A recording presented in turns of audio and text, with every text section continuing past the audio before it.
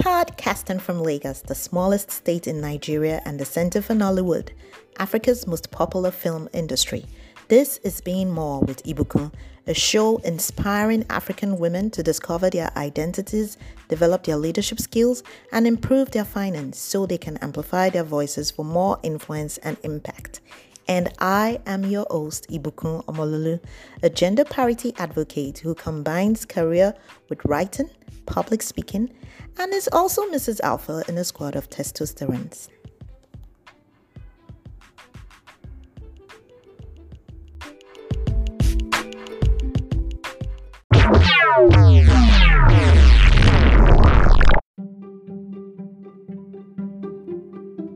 Good morning once again, everyone, and welcome to the second pre-summit session of Fund the Gap. Fund the Gap Alliance is the organization that is championing the dialogue and tackling the issue of underrepresentation in the allocation of venture capital funds for founders and entrepreneurs in Nigeria. My name is Ibukun Omololu. I am a gender advocate, an author, a former banker, and a consultant.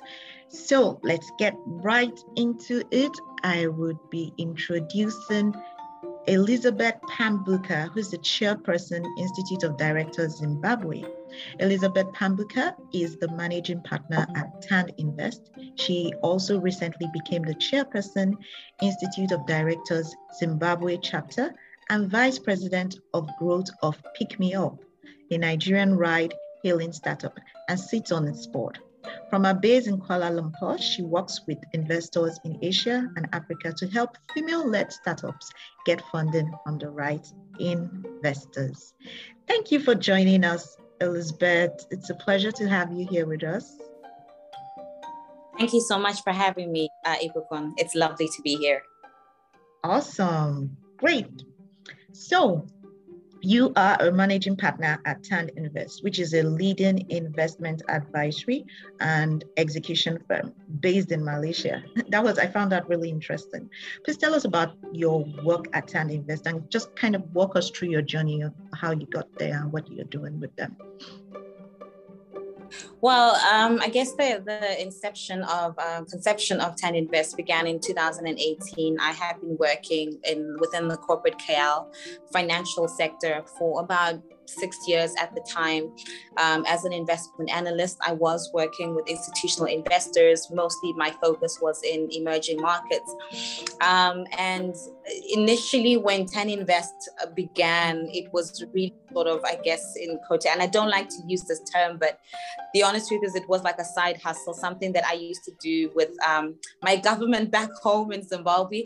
My parents had some ties with the Zimbabwean government at a point, and every time they would need a connection of some sort with, governments, or they need a supply of equipment, whether it's in agriculture, mining, I would somehow source it for them and connect them. And I realized that I had a little bit of a knack for it.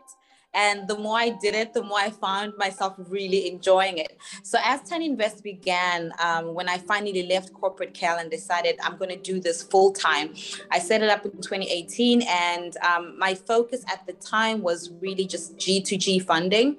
I had not actually started looking at the startup ecosystem at all.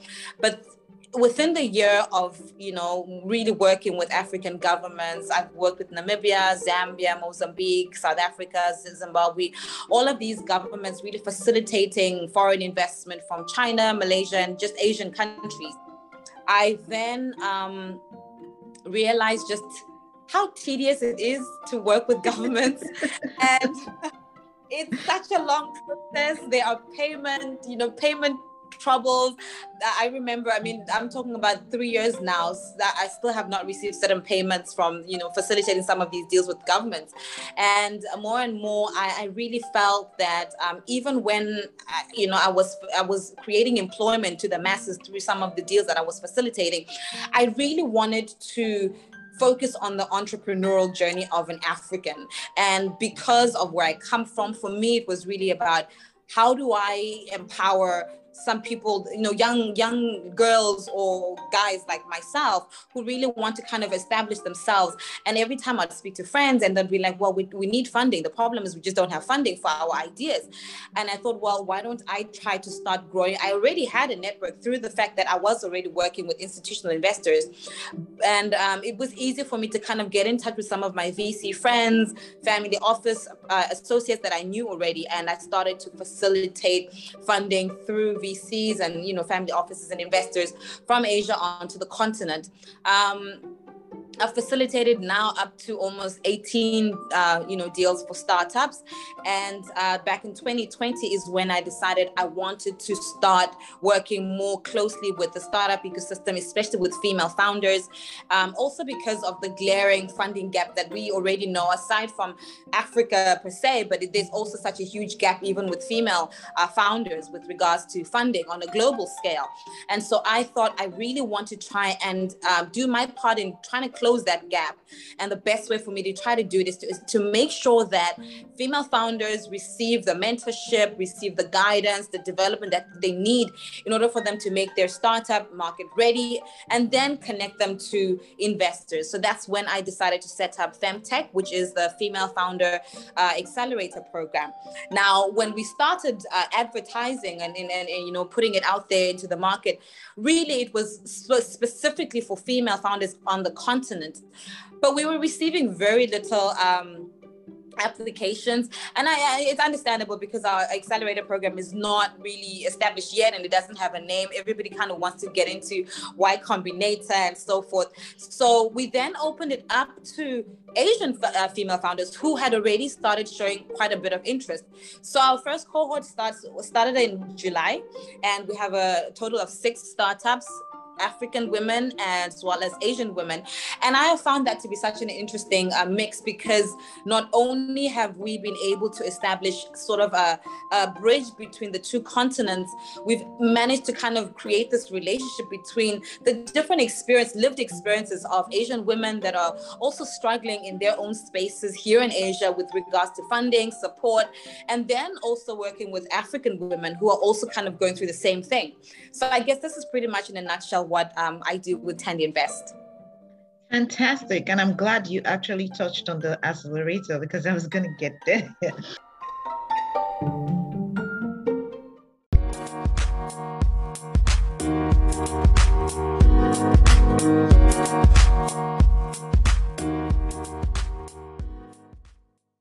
Now, research has shown that women entrepreneurs often face numerous challenges to finance and owning and starting up their business, just like you validated, especially in developing countries. And I was really happy when you mentioned not just Africa and Asia, because we see a lot of development going on in all those places. Now, according to the World Bank, IFC, they estimate that there's a credit deficit of about $1.5 trillion. And this was as at 2019, 2020. So I kind of believe it would have increased. So from your experience on the funding side, what are some of the most predominant barriers that you have experienced working with women, and how they could navigate those challenges? I mean, you mentioned when you started the accelerator, you had very few people coming in. Yes, obviously, people do not know you per se, but then there's also indications showing that women particularly do not, sometimes take themselves serious, as well as other barriers. From my experience working in banking, and particularly women banking, I have seen that women tend to be a bit timid, and there are many others. And I don't want to believe it may be peculiar to my location alone. What are some of the barriers that you have experienced as well that have been a big issue, and what can women do about it? I absolutely love what you said with regards to just the notion, or I guess, the idea that women typically tend to not advocate for themselves. And this is not just with startups. I think generally, even in the corporate spaces, you and I would probably know that better than anyone, even when it comes to climbing up the corporate ladder, right? Exactly. You find that really struggle with advocating for themselves, even when it comes to, setting themselves up for promotion and speaking up about some of their achievements. I want to just give an example of something that I realized when I joined Clubhouse. And I'm sorry to deviate, but I remember joining Clubhouse, I think it must have been early this year. And every time I'd be in rooms where, because I typically like to be in the rooms of, investors and so forth, every time a woman would come on stage and have to either introduce herself, you'd find that she speeds up through the introduction phase. It's almost as though she's afraid to really speak about her accomplishments, the things that she's achieved. On the flip side, man, you get a man who will make you sit there and listen to him for over 5 minutes, and he's just talking about himself and he's going on and on. But women really just want to kind of get over it quickly, so that, and I don't know whether it's this imposter syndrome that we talk about a lot, of just the fear of not wanting to be seen for our achievements. But I think this plays a really big role, even when it comes to the funding space, investment arena. When, as a startup, when you're approaching investors, you really need to believe in yourself, whether male or female. There's a need for you to make sure that if you don't believe in yourself, how would I, as an investor, actually believe in you? I need to feel that energy from you first. And I think that's the first challenge that women typically struggle with. And I don't want to say it's a challenge, but it does play a really big role, because if you can't advocate yourself, even at the investment, pitch table, trying to invest, trying to, gain funding, then who's going to help you out? So I think women really need to start changing that. And I don't know what needs to be done. Because the truth of the matter is, there's a saying that African startups receive way too much mentorship and also very little funding. So there are already mentorship programs that are in place, and whether it's in encouraging or motivational speeches, or making sure that you're boosting your morale, or whatever it is. But at the same time, I think because of the fact that typically a lot of the investment that's coming into Africa is international based, maybe it is the fear of just approaching and speaking to people that may not be of the same color, or perhaps, just not knowing what to say when you speak to people that seem or possibly more advanced or more experienced than you are. So that's the first thing. The second thing is the typical risk-averse questions that are typically asked to women. Number one, what happens when you fall pregnant? What happens when you get married? As opposed to men that are asked more advanced questions in regards, promotional questions as to, what do we need to do to push your idea forward? I think that's the first thing. And this, it comes from perhaps, initially I used to think it was, cultural biases from, Africa is typically a patriarchy, culture.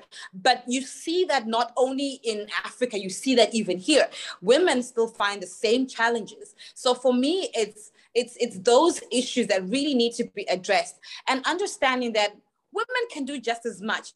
I love the fact that you mentioned the World Bank. I think there was also another report recently that I read that stated that in order for Africa to grow where it actually needs to be within the next 2 years, it rests solely on the development and the success of women entrepreneurship. And so until Africans, say, for example, really Africans, because we need, even as a continent, to stop looking for funding coming from outside. We have diaspora remittances that are coming onto the continent that we really need to start utilizing. We have got so much money that's already available in Africa, and we just need to start utilizing it in believing in our startup ecosystem. So I'm going to stop here, and I hope I have answered some of your questions, because I'm rambling now. No, you're not. And what you said was spot on. I mean, the first session, I was speaking with Ifunanya, who is one of the directors of partnerships at OPay. And one of the questions I was asking was, why have we found so much investors from Asian countries, from Europe, from America, and then the African community themselves are not, aggregating these funds? I mean, you mentioned something that was super brilliant. What is the diaspora doing in terms of, creating something in the funding space for Africans? And it's just brilliant. And these are the kind of the thoughts we're trying to inspire and the conversations we're trying to get on, so that people can think about it and see what can we do that Africans actually own a seat at the table, and it's not just investors from outside who are actually doing that. And I think that is really brilliant.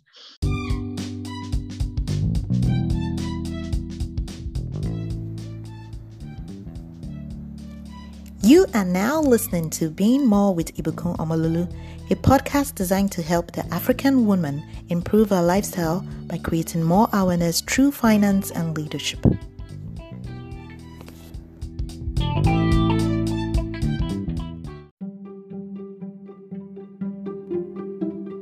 Now, when it comes to accelerators and incubator programs, which you've mentioned, and it's part of some of the things you do, they can be really rigorous and competitive in terms of the selection process. And I've been I've been part of the selection process from one side as a banker, and I've also been a candidate because I've applied for some in recent times. Now, given the peculiar context in Africa, where people from diverse backgrounds and educational experience, and they all apply for these programs, would you say personally that there's some form of bias towards the most educated and the most connected in getting some of these opportunities on the programs? So, bias, I'll be honest, I think to an extent, yes, there absolutely is. But also because when you come from an educated background, right? We're talking about, the Ivy League scholars, say, for example.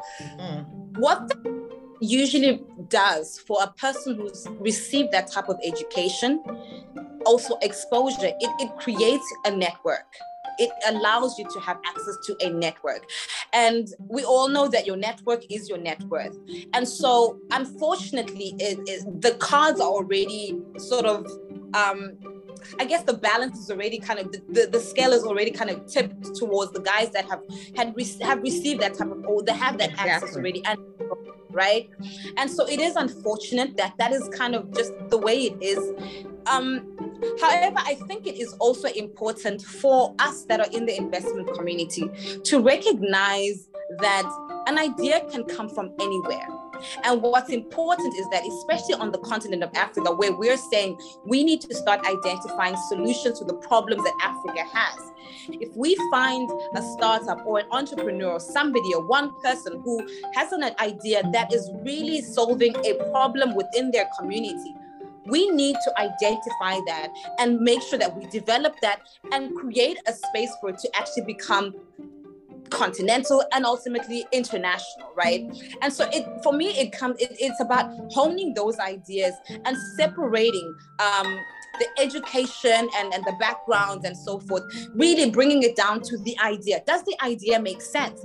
How can we develop on it, And this is why we should have more accelerators, more incubators, because that way we are now focused on specifically the idea and not so much as the person. But while we are developing the idea, we also help to develop the person. Because when they come on board, they're not just going to invest in the idea alone, they want to invest into the person. So I think accelerators and incubators really need to play a big role in that. And it comes down to the quality of the program, of the accelerator as well as the incubator programs. And speaking of, I want to just kind of say, even as we were going through our application process with the accelerator program, more and more we started to realize just the gap between the level of knowledge and experience of African startups when we're talking about accelerator level versus an accelerator stage of an Asian startup. And it comes down to even just the environment that is made conducive for the startup to actually grow and reach the levels of, okay, now the startup is now at a point where it's looking to scale up. Many African startups are really at the incubator stage, unfortunately. So it sometimes and also it really comes down to even us, the people that are setting up these hubs and accelerators and incubators, to identify what stage a startup is at, because we're creating all kinds of accelerator programs that sometimes don't fit the stage at which a startup is. So it's a two-way, part. one responsibility is on the startup, as well as the other side of it is with the incubators and the accelerator programs that we have, not only on the continent, but also worldwide.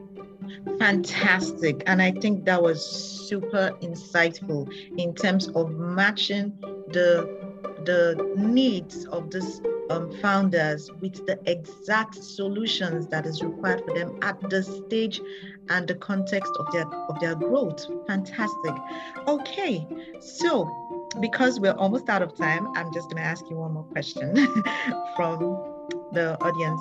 So what kind of, as a fund manager who has done quite a lot of this, either with the government and all, what kind of support do local fund managers need from the local ecosystem to help them get ahead? You know, there are indications to say that there are indications to show that local fund managers are underfunded, you know, most of the time, and it alludes to part of what I was saying about getting investors from identifying investors within Africa and getting investors abroad. What kind of support, in your own opinion, do you think local fund managers need from the local ecosystem? Oof, okay. Aside from funding, hopefully, you know, I always talk about the diaspora remittances because I think they play a really big role into the development of Africa, you know, as a whole. We're talking about billions of dollars, and if we're able to tap in to even at least 5% of that, it would make a huge impact, not only to the ecosystem, but as well as even to the fund managers that we're talking about. I would love to have another conversation as to how can we tap into the diaspora remittances. And Segun is on the call. Segun, listen, you need to set up another conversation around that, so we can really find ways in which, even if it means we're creating a vehicle that we're saying, okay, we need to tap into this diaspora remittances and ensure that, you know, more funding that is African funding that is going into African startups. That's the one part. The second thing is it's about the ecosystem. It's really about, as I was saying earlier, incubators and the accelerators and those who work with startups one-on-one or hand-to-hand. It's about creating and developing quality startups that are really ready for investment and for quality investment as well. That would help the fund managers to identify, you know, the right startups, and so that we can have, you know, more unicorns or gazelles, whatever we want to call them in Africa. And also just, I feel like there's also this notion of sort of trying to replicate the Silicon Valley investment model that, you know, everybody kind of wants to try to replicate. And I think it's about really trying to identify what works for Africa and building a model around it. Because if we continue to try to replicate what the US, you know, is stipulating and it is setting as standards, yes, we want we want to compete globally, but then we also need to recognize that some of our environments are not conducive enough as the ones that are in the developed countries. So if we can create a model, even for the fund managers, that enables them to identify the startups without that much pressure that, you know, is being set by Silicon Valley, I think it would be really helpful. Fantastic, Elizabeth. This has been super insightful and really engaging and enlightening, you know, speaking with you. Thank you so much for your time. We are grateful that you could, you know, commit this time to sharing with us, and we are extremely grateful. Thank you for the insight, and we look forward to doing more with you. Thank you so much, Ibukun, and thank you to everybody that this was really great and fun at the same time. Okay, thank you everyone for joining us.